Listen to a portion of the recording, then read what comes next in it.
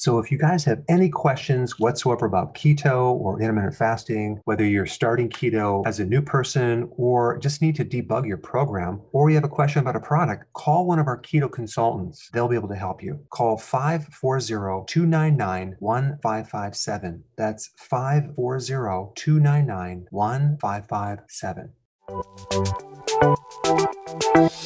Welcome to the Dr. Berg's Healthy Keto and Intermittent Fasting Podcast, where Dr. Berg takes you on the journey for the truth about getting healthy and losing healthy weight.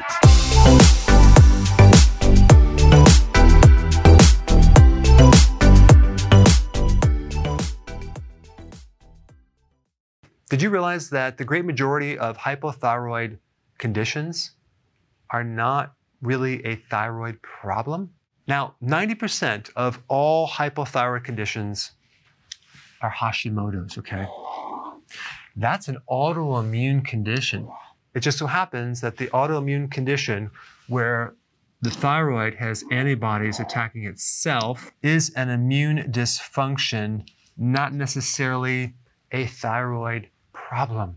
But yes, it is affecting the thyroid big time. So this is probably why so many people that have this condition, they go to the doctor, they get prescribed Synthroid or some other thyroid medication, and they don't seem to ever resolve the problem.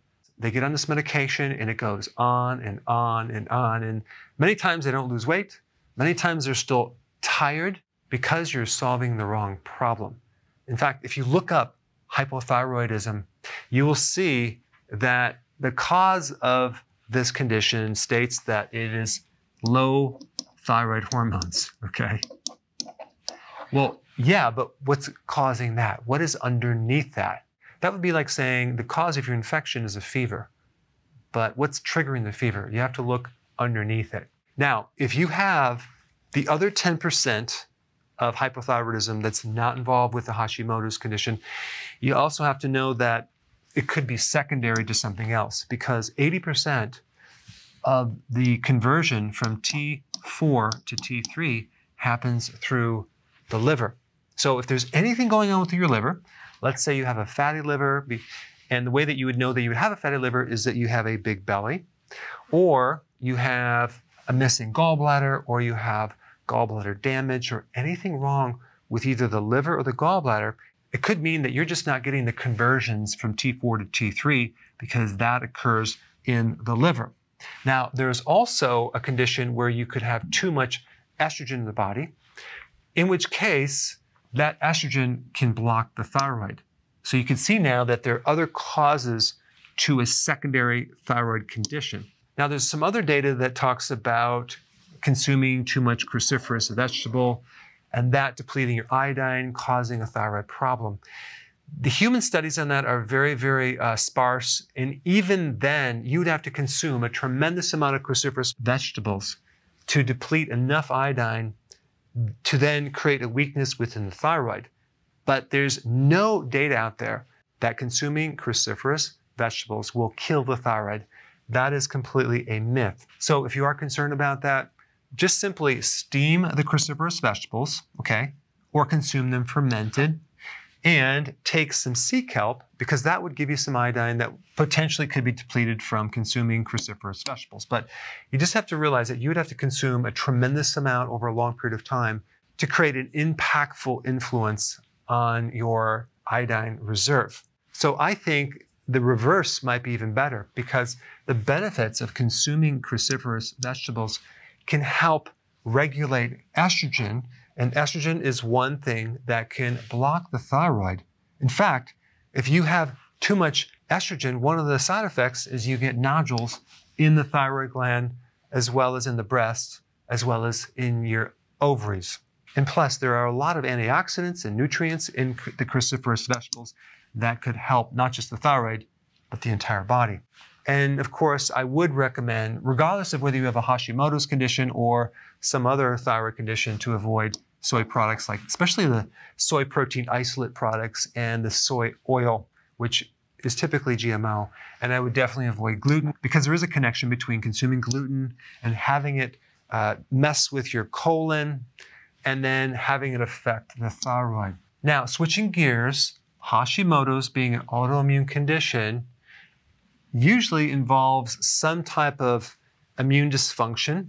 And there's some interesting links between Epstein-Barr virus and Hashimoto's. And that would make a lot of sense because something went wrong in your immune system. And one way to cause a dysfunction in the immune system, where you would suppress certain parts of the immune system to allow this self-attack to occur, because your body is not able to differentiate some pathogen like a virus and itself, potentially could stem from a virus infection. Viruses and other pathogens create a lot of dysfunction in your immune system. They also have different strategies to block your vitamin D and steal certain nutrients. There's also a connection between gut problems and Hashimoto's. Why would that be? Well, simply because 70% of your entire immune system is located in the gut. So if you're consuming a lot of bread and things like that with gluten, that could tear up your gut and actually set this whole thing up. So the solution is not some quick little remedy, even though there are certain nutrients that can help you, like selenium and zinc for sure, but both of these greatly support your immune system. And realize it's going to take a bigger approach to get the entire body super healthy to really overcome this condition. You're going to have to restore the gut. This means you're going to have to change your diet for sure.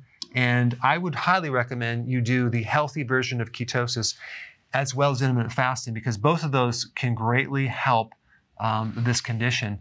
The intermittent fasting is really important because that will drop inflammation. And a lot of the damage from Hashimoto's occurs from the inflammation. So if you could actually rid the inflammation part of this, you can get the gland to start to come back. Now, also realize that these Epstein-Barr viruses are very, very sneaky. They can go in remission and come out of remission, usually activated by stress. So decreasing your stress is a vital thing to start to see some change. But what's interesting is if you do a search on Google, does stress affect Hashimoto's, you will see the entire page will say, no, it has no relationship, blah, blah, blah.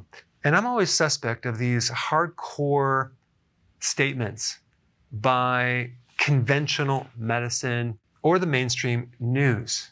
In fact, and this is just my opinion, is that all you have to do is take what the mainstream news is saying about health, okay, as far as their recommendations, that they're sure this is a fact, okay, and realize it's probably exactly the opposite.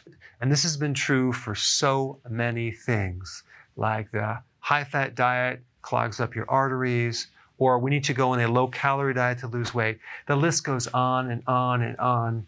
Just find out what they're recommending and go the exact opposite, and you'll probably end up very, very healthy. But I know from being in practice for 29 years, the cases that came in with Hashimoto's, they are literally always stressed out to the max.